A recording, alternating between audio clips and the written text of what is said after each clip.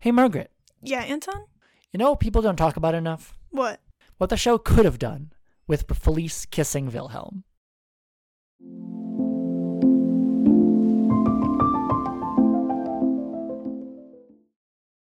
Welcome to People Don't Talk About, Young Royals. I'm Anton. My pronouns are he, they. And I'm Margaret. My pronouns are they, them.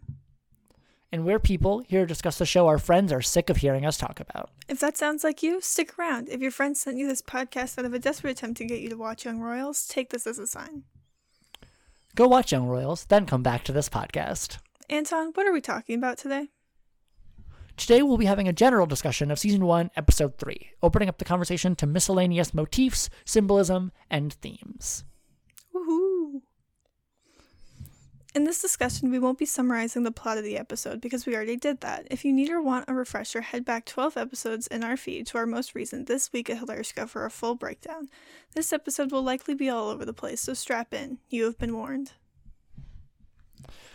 Okay. I hope I didn't scare anybody too much with that opening. I'm scared. But what I mean... I want my mom to come pick me up. is something that I think I might have talked about before, but I don't think I've really delved into what this could be. And this is really stretching the definition of symbolism here. But it's also thinking of this kiss as a potential symbol that doesn't get used. And on the one hand, I have really conflicting feelings about it, but also I would hate if they had done this. So I guess it's not very conflicting. I basically wrote down, just kind of off the dome, imagine what a lesser show could do with a moment like this. It would run with it. Yes, exactly. Okay. and I really wrote yikes, because I remember. I mean, I think I said before that I don't really remember the first time I've seen Felice and Wilhelm kiss, because it's just something I always knew happened after the first time I watched it, and so I don't remember the first time I saw it that much, but I remember at least considering it the way I have every time I've thought about this moment, which I know you don't like to because you skip over it a lot. I watch it. I just oftentimes, if I'm just watching Young Royals to feel good, I either look down because I don't understand Swedish, or I'll skip over it.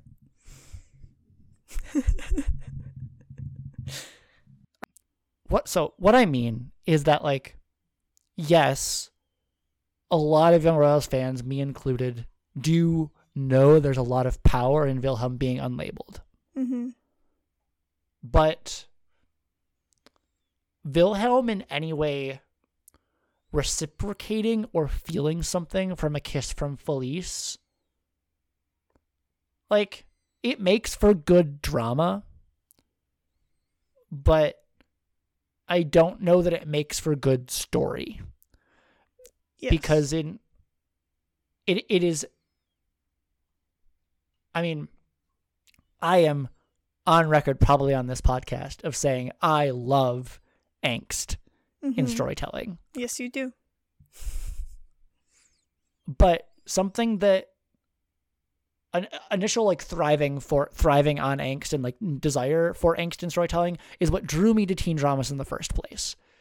But something that after watching so many teen dramas you begin to tire of and can recognize from a mile away is drama for drama's sake, or angst for angst's sake. Yeah. A storyline that doesn't entirely complement the themes the show is working with or the direction it's going, but is there to simply hinder or halt progress for the sake of halting or hindering progress. And I'm not saying that there wouldn't, I don't think that direction for Villa and Felice's dynamic totally lacks merit, but it just isn't what I want for Wilhelm as an audience member, and would honestly make me so sad that I'd just be mad that it was happening. It wouldn't make any sense, honestly. Like, I get it, but, like, it wouldn't have been set up, so it would have been very confusing. Right. Very much so. And I'm not saying, like, I guess something implicit that I was realizing I wasn't actually saying is, like, when I say reciprocation from Wilhelm, I don't mean that, like, I don't mean entirely that, like, the only version of that would be that I'm envisioning would be one where Wilhelm actually has feelings for Felice romantically. What I also mean is leaning into the idea that he, like, either could have romantic feelings for Felice or recognizing that he doesn't have any Mm-hmm. in the moment, but leaning into it anyways. Yeah. And then, at the simplest level, you have turned Wilhelm into the trope of the manipulative bisexual.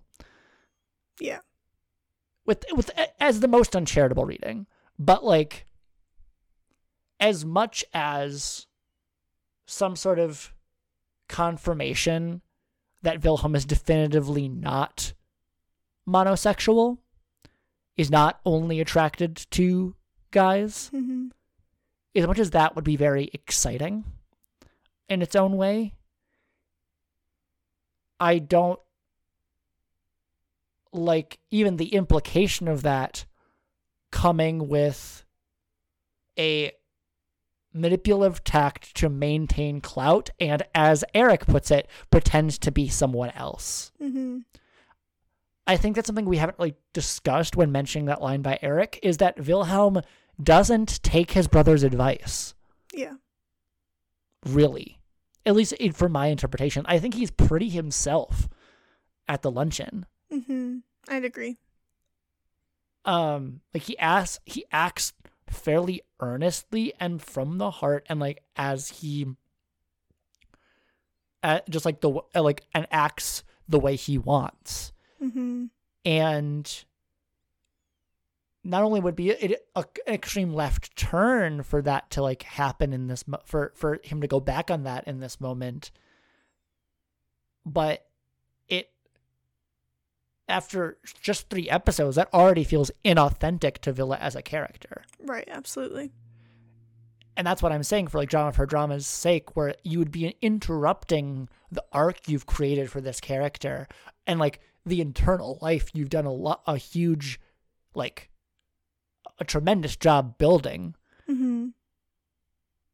just to make him stop making sense to the audience, or make him make sense in a way that, like, feels really cheap and, like, is sort of forced. Right.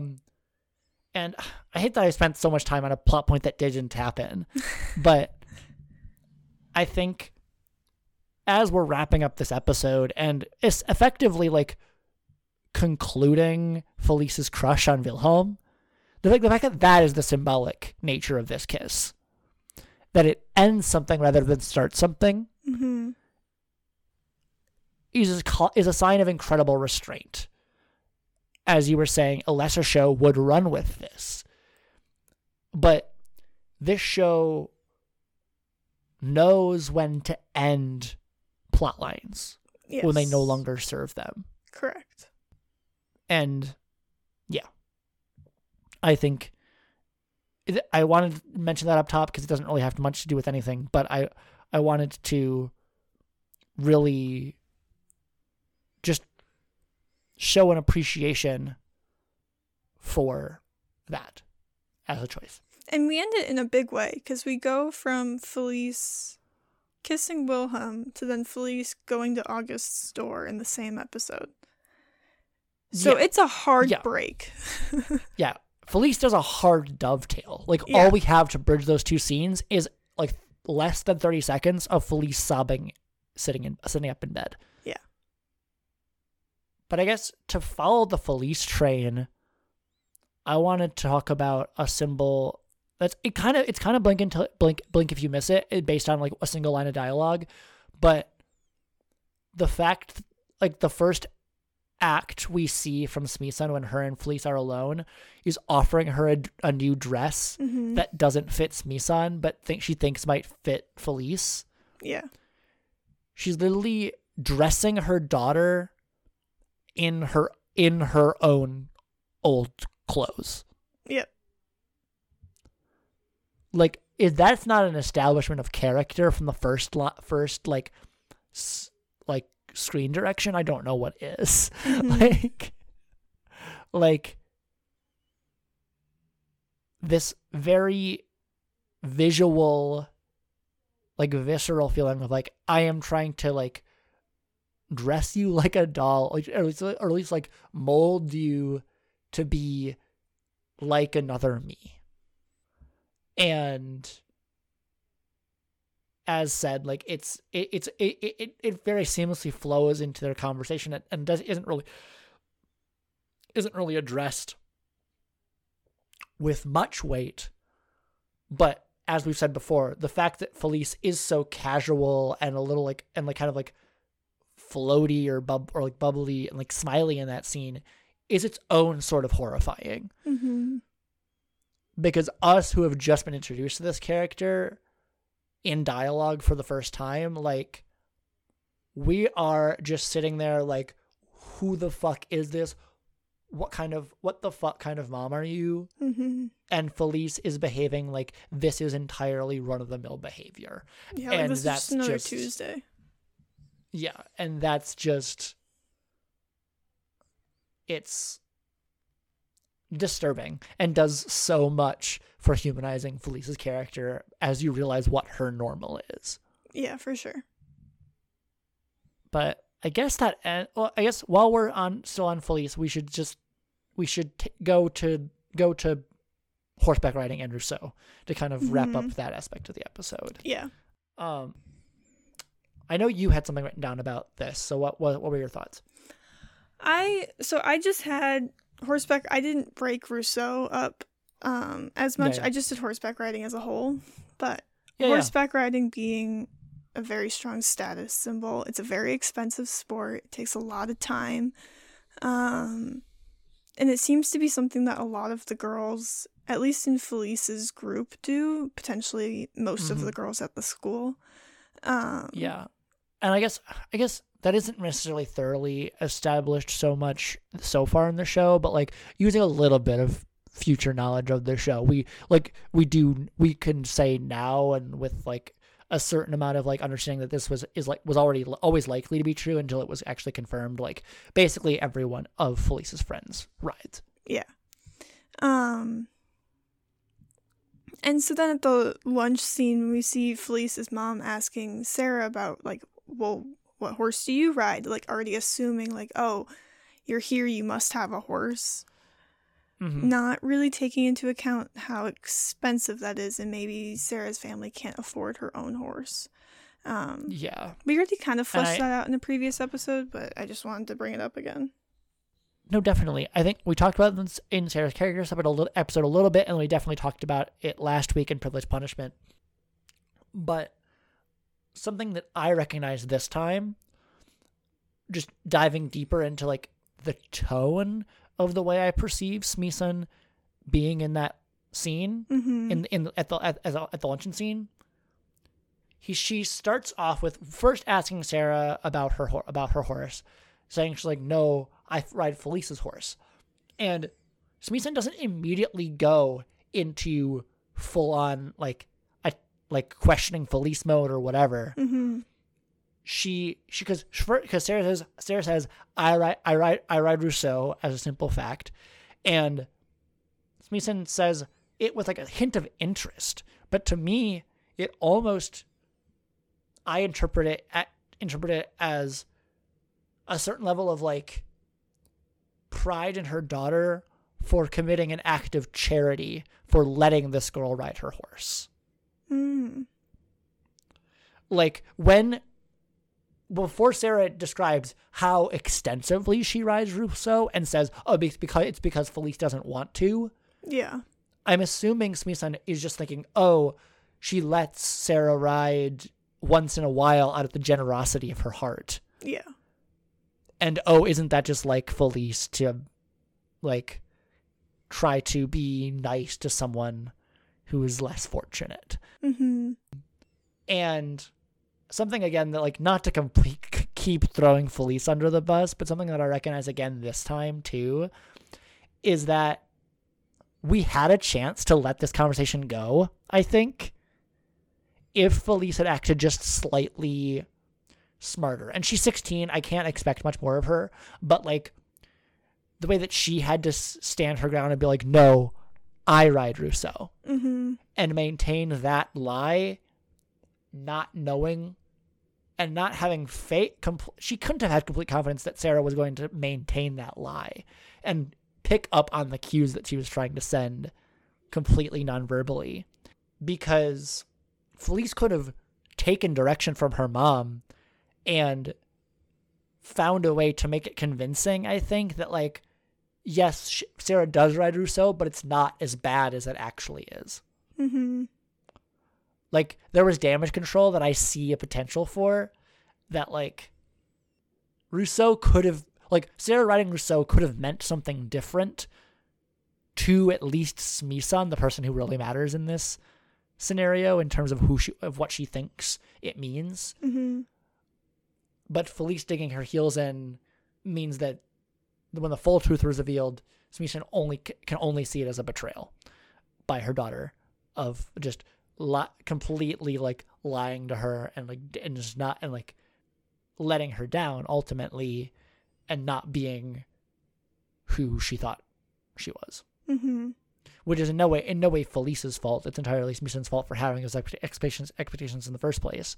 Right. But like, it's the way that symbol shifts in just a few lines of dialogue that really make this moment really feel like a twisting of the knife, because I do think there was a few precious moments where it could have been saved, Mm-hmm. and it just wasn't.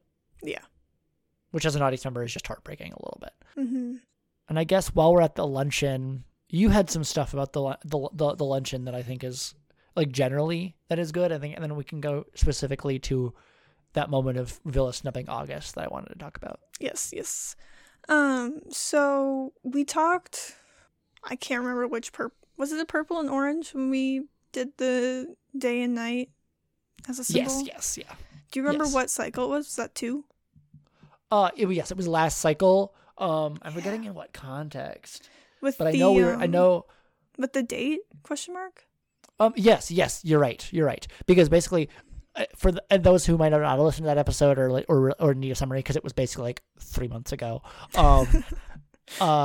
We talked about how in Young Royals, at least up till this point, night represents broadly, night represents lies and facades, and night is when there is a time for revealing truth, or when like true feelings actually come out. So day is the facades. Day is facades, yes, yeah.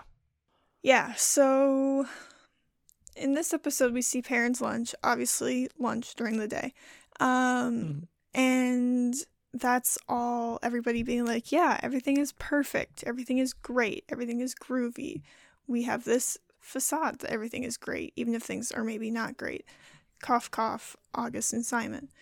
And then at night, Simon comes back, tells his friends what's happening, and then quite genuinely beats up August.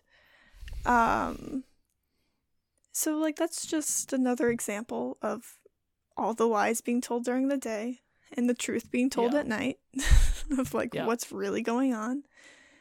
No, yeah, I wrote that down too. I mean, specifically, I connected it to something that we cracked on earlier on. I think it was in Art of the Frame. I pointed out that there's 2 almost identical shots that only differ versus who is coming down the road towards Hilershka and what time of day it is. Mm-hmm. But right before Parents' Day, it's a line of black cars that are like the like Hilershka parents coming with all of their facades and like very conscious politeness. And then it's Simon, Ayub, and Rosh on Ayub and Rosh's motorbikes at night. And so like I said, it continues the theme of night is a time for revealing truth, where August reveals that he's broke, and like and Simon can fully act on all of these feelings that have been bubbling up inside him. And in the day, that's the time for when you lie and present a false face as much as you can, and as Eric says, pretend to be someone else to save face. But regarding the specific moment of Villa snubbing August at the luncheon, I think I didn't realize this until this morning, but it's the most overt Villa has changed thus far, like related to his irritation with August's influence. In front of, like, to August's face. Like, he avoids him at the initiation party, and like he's at least like he's like badmouth August a little bit, like behind his back to Simon a little bit, or like at least like with like knowing glances and stuff like that, like with like little looks. But like in terms of like directly like not opposing August, but like ignoring him intentionally. Yeah. Because August sees Villa look at him and then sees Villa choose not to sit by him. Right. And that is like the most that Villa has done to go against the advice of Eric in more ways than one. Like, not only is Villa largely himself at the luncheon, but in doing that, he is ignoring Eric's advice and like leaving August by the wayside a little bit, like not trusting him entirely to have like his best interest at heart, like not wanting to like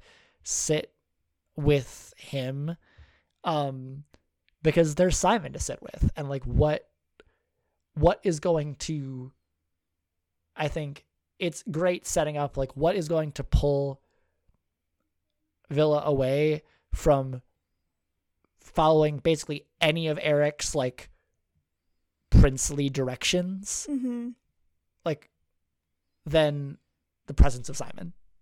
For sure. Something that I was thinking about this morning is this Wilhelm picking Simon over his family for the first time? In a very like broad strokes kind of way. In a really broad strokes kind of way, like you can argue for that it being symbolic of that, especially for the ways that like we've really established in the first two episodes, in the first two cycles, how much August is a stand-in for the royal family when they're not there. Like we have Eric in this episode too, but it is because of Eric. Yeah, and it is because of Eric that like Wilhelm goes down to the luncheon in the first place. But if you really look at it, like Villa isn't following Eric's advice beyond him telling him, oh, go to Simon, which is something that Wilhelm probably secretly wanted to do anyways. Right. Or like realizes he wants to do as soon as he gets there. Like there's a moment of indecision.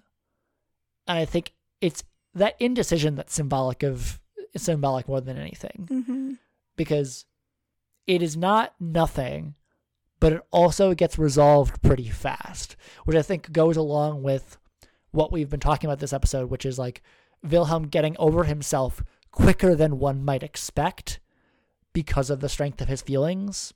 Yeah. Which then necessitates almost, in order to keep the theming consistent, a ramping up of stakes and the extreme intensification of the pressure on Wilhelm, because he's already kind of like, he's found a way to navigate and almost already overcome or at least start to overcome the pressures of what being just Prince of Sweden and being the spare does to his sense of like his own sexuality and what is the way forward to being happy and true to himself. Yeah. So then the road has to get infinitely harder, so that indecision can come back with vengeance. And boy, oh boy, does the road get harder. No spoilers, but boy, oh boy, does it. Well, Eric dies. Right. That's not a spoiler. That happens this episode. Exactly. But like, just what we're saying, we're not going to say how it gets harder, because that's not relevant to this episode. No, it's not. But, you know, your brother dying makes stuff hard. Oh, yeah. And I guess, all right, I was thinking we have two. I at least have two things left. I don't know if you have anything more. I have one thing. Okay, what is your one thing? Well, it's right at the end of the episode, so if you want to say your other thing first, you can. But if not, I can do it. Yeah. Yeah. You do your thing, and then we can finish out with like Simon and Purple and like my one other thing. Okay. So my last thing that I wanted to talk about was, so we always see Simon and Wilhelm together when they're either completely alone, like in the music room, or at night, like last episode with them going around Simon's hometown into Rosh's game. Yeah. However, at the end of this episode, we see them together during the day, and there's a bunch of people around. And that's the first time we really see that out in the open in front of anybody. And then it also gets immediately squashed. Yeah. I feel like I keep saying that, like, oh, like, Villa's been making, like, the first few steps on, like, a journey of acceptance, yada, yada, yada. And I didn't even realize that, like, the image I always have in my head of that is literally represented symbolically in the episode of going down the steps of Hilarska and going to leave Hilarska to go to Simon's house. Mm-hmm. Like, he literally does get a few steps away from Hilarska and then gets pulled straight back. Yeah. And I guess staying on Villa and Simon to kind of say with, like, there weren't really tons of Villa and Simon, like, symbols in this episode like there were last episode, because they were a little bit more divided. Well, not their storylines were more divided. Mm-hmm. They as people were not divided for super long, but I wanted to talk about the opening piano scene because I hope this makes sense, but piano scenes are so fucking gay. Affectionate. You did not have that in your notes. I was not expecting that. No, that was off the dome. That was thought of. That was thought of while I was writing this, but I decided I didn't want to write it down because I didn't know if I was actually going to say it. And then in the moment, I decided I was. Okay, keep going. I'm recovered. You get what I mean, though, right? I do. Right? Because, and I don't know how to just, if you're, any of our, like, straight listeners who don't get what I mean, I don't know how to explain it more. And queer listeners who don't get what I mean, I hope you can think about it a little bit longer and get what I mean. I don't know what else to say other than, like, I think it's just very intimate. Yes. I think it goes along with, it's a little bit riskier and a little bit more tender version that progresses beyond what we talked about extensively last cycle, which was the bro tap. Yeah. Of, like, the most amount of contact you can really have outside of, like, a sports context with another guy that cannot be construed wrong, at least in, like, a Western context. I agree. And now, like, teaching someone a song on the piano and kind of, like, either accidentally or purposely or not, like, covering your hands with theirs. Yeah. Or in any way, like, sharing a seat on, like, a musical instrument, but especially, like, a piano. Like, that's a level of, like, touching and, like, intimacy and, like, a connecting moment that, like, is not always gay, but when the impression is already there, or when, like, it's already starts being implicit, yeah, it is the most unspoken but obvious thing ever. Yes, I agree. And in its own way, beyond, like, connection and intimacy, the difference in skill between them, of Simon, who's only ever learned piano by ear, and Wilhelm, who is probably classically trained just because of being a prince. Yeah, because, like, why not, you know? Right. I mean, it's very classic. Mm-hmm.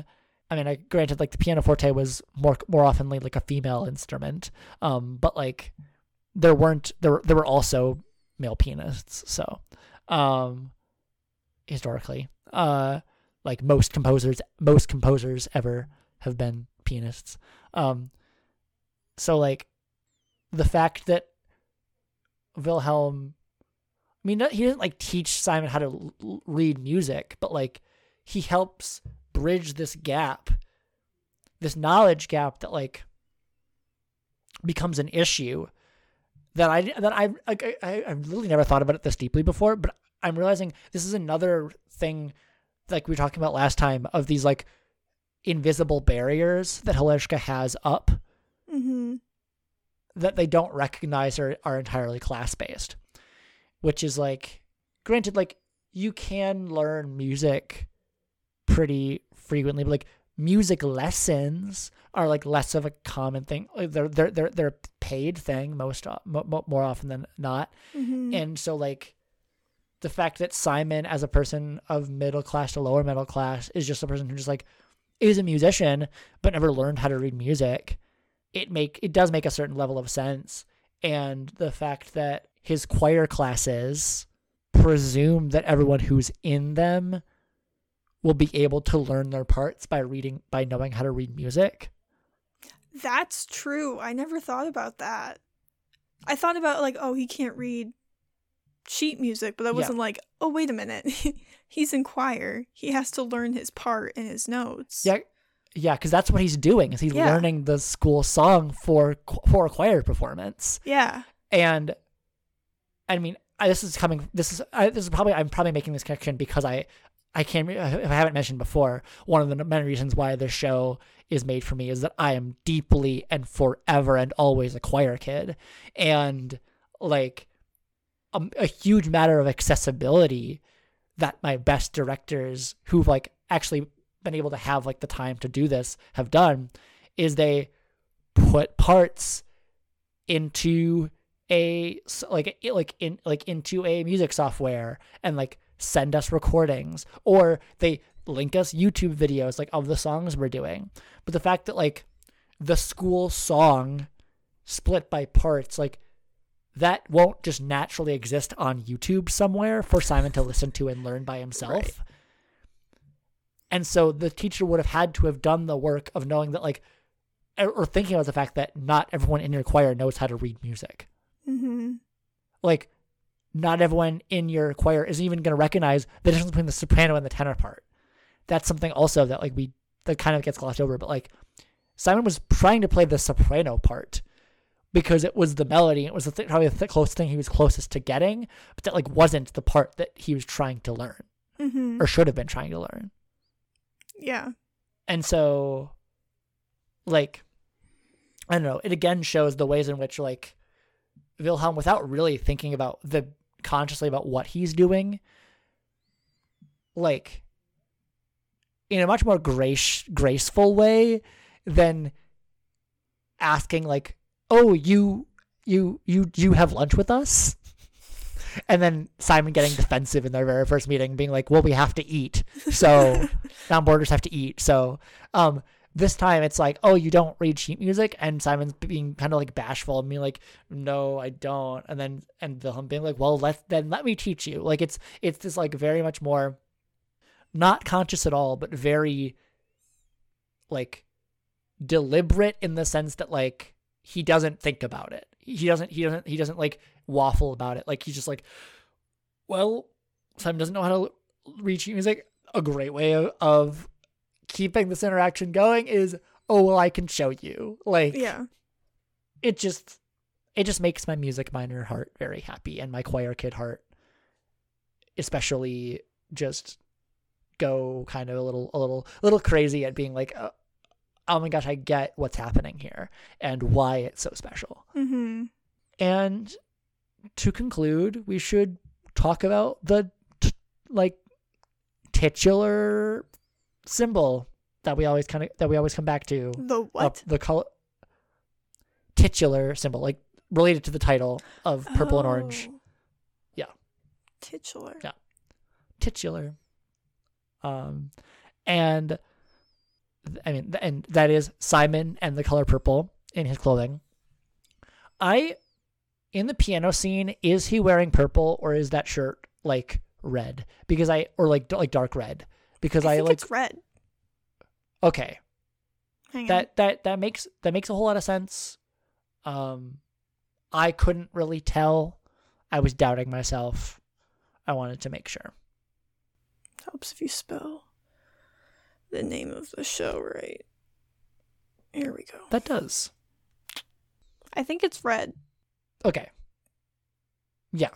All right. So that's out of the running, unfortunately. Like, I would have loved to have purple in the piano scene, but like I also get that like it's a scene that doesn't end well, and so it would honestly add insult to injury if Simon was wearing purple in that scene. Yeah. Does that make sense? Yeah. Yeah. It would. Like, rarely is Simon ever like walking away angry or really disappointed when he's wearing purple. Like, most of the purple scenes are ones that like you can flag as being like wholesome. Yeah. Well, like, or at least like touching in that like they don't end terribly. Yeah, like they're not angry at each other when they walk exactly, away. exactly. Yeah, that's what I mean. And then unfortunately, something that I feel like I don't focus on Simon's clothes until we get to this episode at the end of the cycle. But then I'm like, oh, he's wearing his uniform for all of Parents' Day, He really which means is. we get no purple content for all of those lovely luncheon scenes. But the day that Eric's death comes out, he's wearing a purple overshirt, which is the first time I feel like that's happened. Mm-hmm. So our boy's being bold and obvious. Yes. You hadn't picked up on the purple already, which I know a lot of people don't, probably casually watching the show, but like it gets really obvious. But then, similar to what you were talking about, like with the end of the episode, like to an extent, like he puts a jacket on over that purple overshirt when they would leave or going to when Simon and Villa leave to go to Simon's house.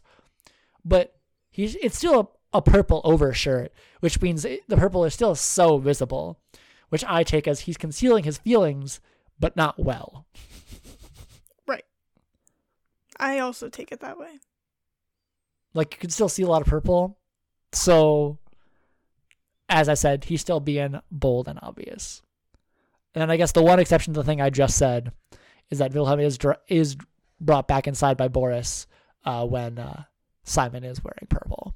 So it does end a little bit sadly, but like their relationship is their dynamic is solid in terms of like that's where we get the all the smiling at each other and the fucking heartbreaking joy on both their faces. Yeah.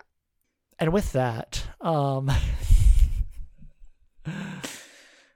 thank you for listening. Jesus Christ. If you'd like to keep up to date with when we release new episodes and other pod-related announcements, you can check out our Instagram or our threads at People Don't Talk About.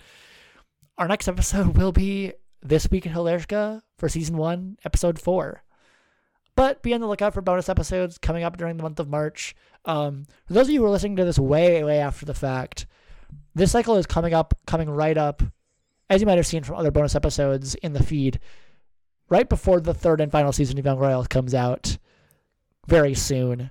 Yes. So if it wasn't already probably obvious without us saying it, we're going to be taking a bit of a break to, crazy as it sounds again, like consume the remainder of this show that we're discussing on this podcast. And come back on episode 4 when we feel like we have fully processed the show in its entirety, which won't be too long. Like, we won't. It's not like, going to we be might still probably. No, we'll probably still come back at you by the end of March, but before March ends. Mm-hmm. But like beginning of March, middle of March, like in like middle, like first 2/3 of March, we'll get some bonus episodes out, maybe. But also we probably want to save some bonus episodes, at least one, for to pair with This Week in Hilarska for the next cycle.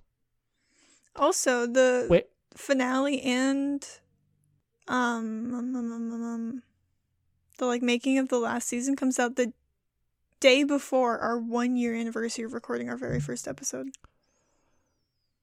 Because that comes out. Well, that comes out also on the day of the day the last episode drops. Yeah, the finale and the documentary. Yeah. Because we recorded the first This Week of Hilarska on March 19th of last year. Yeah, which it's unless we get an official trailer for the documentary, we probably won't do a reaction to that trailer, but we definitely will be doing a bonus episode about the documentary. Yeah. In any event, so stay tuned. And with that, all that's left to say is let's start a revolution, baby.